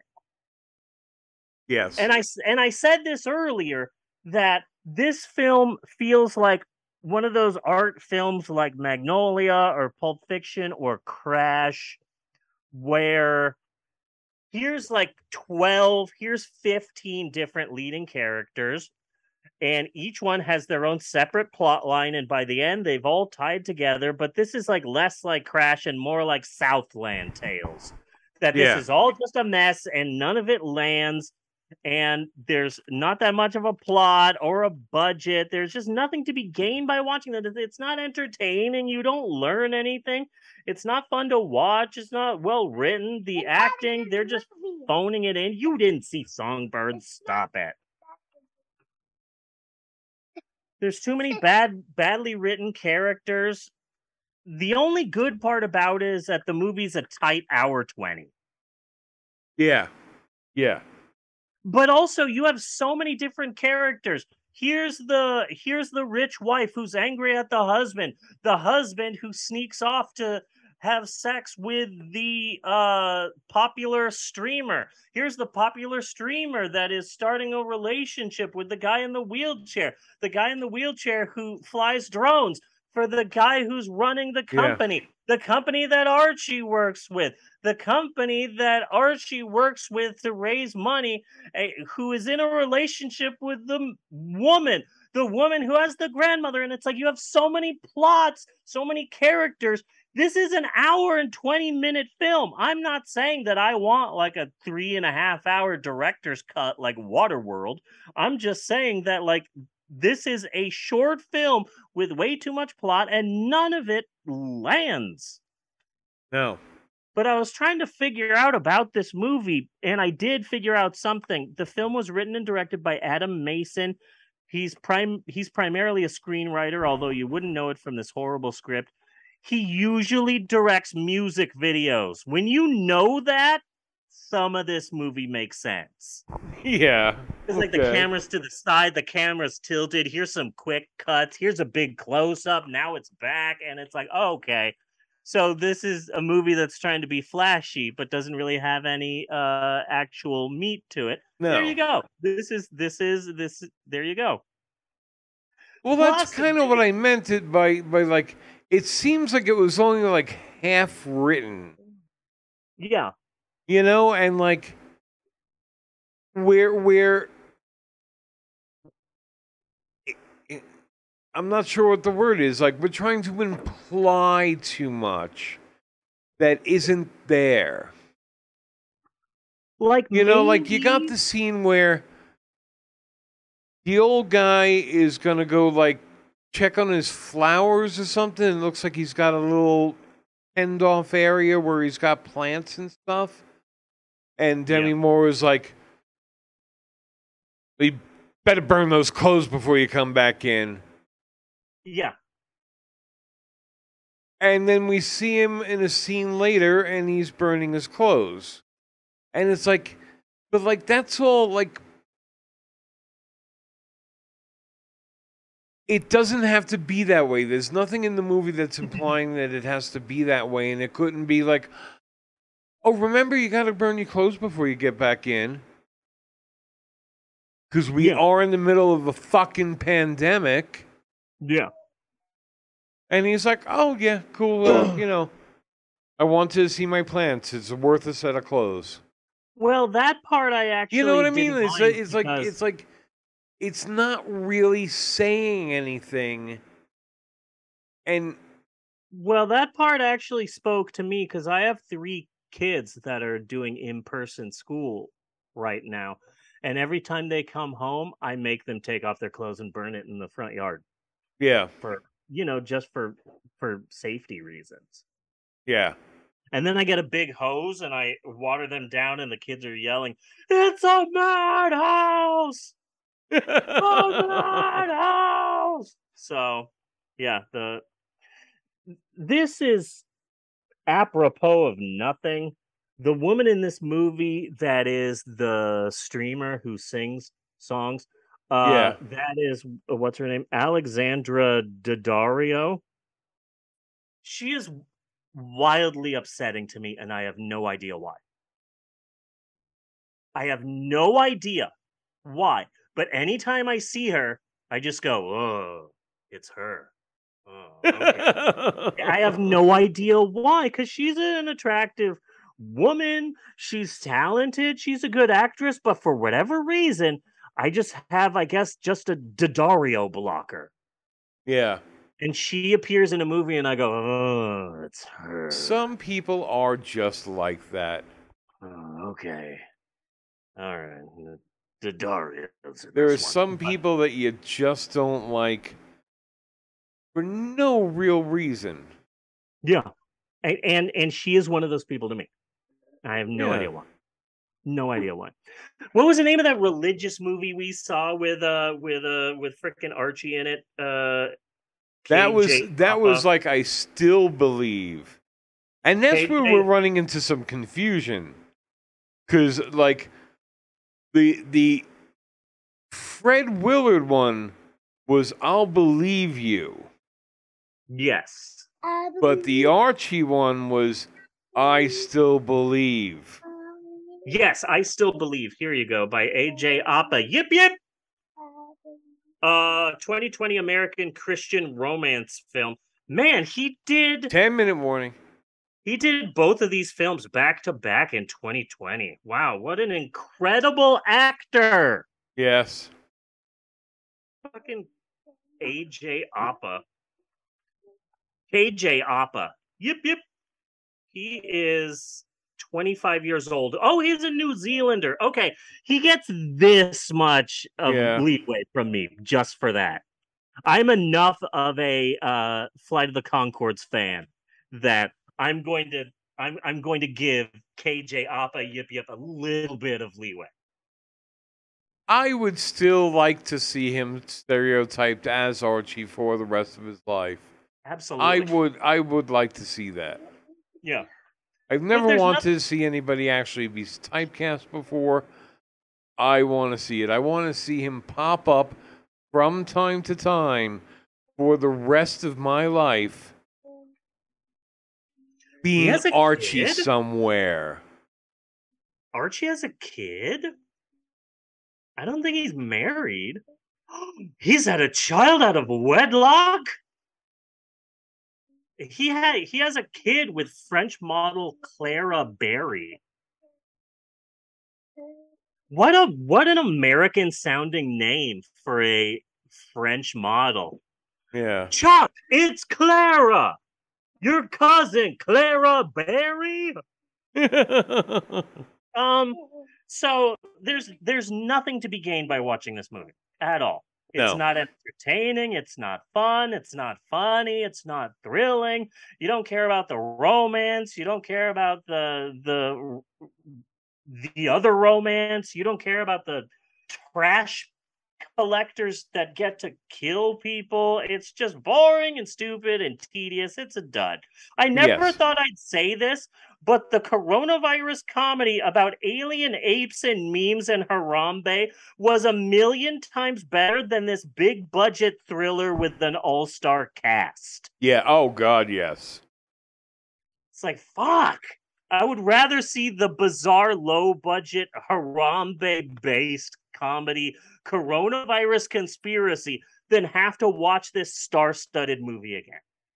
Yes. Period. Oh Ram god, no, Ranch. this is fucking boring.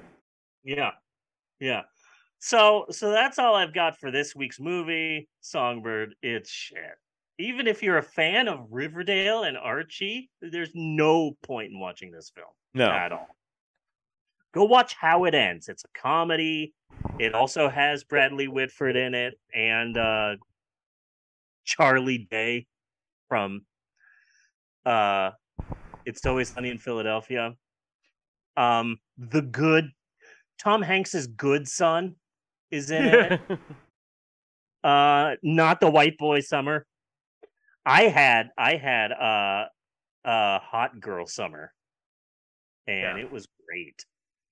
But that's it for our 8th movie in the summer of COVID exploitation. Next episode, which will be episode 438, we are finishing up our summer of COVID exploitation with Virus Shark. Virus Shark. Shark who gets a deadly virus. I don't think that they specifically call it the coronavirus, but there's a deadly virus going around and the shark gets the virus. So then it becomes a virus shark. I'm pretty excited. It has to be going by better. the title, yeah. It has to be better than Santa Jaws. Yes. Because that Which wasn't horrible. bad. It was bad in a good way. Like 2025, A World Enslaved by a Virus, which also everyone should watch because that was freaking hilarious. So that's next week. But now that I'm looking back at this week, oh man, the highs and the lows, the ups and the downs, Peter Stormare. So I think you should leave. Anita Bryant, Orange Bird. Anita Bryant and fucking Orange Bird. Yeah. Little Orange Bird, Little Orange Bird. It was a catchy song. It's cute. I gotta say, I think that this has been a pretty good episode of the podcast. This has been a damn good episode of the podcast. Good. I felt the same way, but I didn't want to say it out loud because I feel like you're the one who makes the distinction as to whether or not it's good or it's damn good. That's a moniker that you get to affix to the podcast, and I didn't want to step on your toes. But yes, I concur with your assessment, good sir. So until next week, I am Bunny Williams. And I am Maylin, and on behalf of Eleanor and everybody else, I just want to say thanks for listening, and we will see you next week, you godless heathens. Can you say Mal's part, Gizmo's part? Because I think Gizmo is in the bath or a shower. So say Gizmo's part for me. Dishwasher and poopy tits. And you douche waffles and poopy toots. It is Gizmo's. Douche waffles is a bad word that Gizmo created on their own, and I love it. And I call people douche waffles all the time. Poopy Toots is actually what we call Pop-Tarts in this family. Yeah. Because I have a habit of pronouncing things wrong. So for a while we would say we had fruity dino bites. So I would call them, kids, what do you want for breakfast? You want some duty bito bites? You want some duty booty foodies? You want some fruity booty duty boot foods? So now we just call fruity dino bites duty boot foods. But back in the day, Mal was saying douche waffles, and Poopy Toots was supposed to be Max's catchphrase. But he kept forgetting to say it. So Mal would say it for him. There you go. Douche waffles and Poopy Toots. Yeah, because I would say, you guys want some poop tarts? They're not poop tarts. Yeah, they are. They're poopy tarts. They're made of poop. They're poop tarts. They're poopy toots. You want some poopy toots? So you would say poopy toots. That was your catchphrase. Okay, so douche waffles and poopy toots. And you virus sharks. Nice. Way to tie it together. Eleanor. And you. You got 2 minutes and 24 seconds to wrap this up. We Bear Bears. And you We Bear Bears? That's a good cartoon. Okay. Do. Stay, microphone. Stay. Do. Come over here. You got to put it on a cookie. You kind of got 2 bits at the end. Okay. Do. Cut and print. And put it on a cookie. That's a wrap. Woo!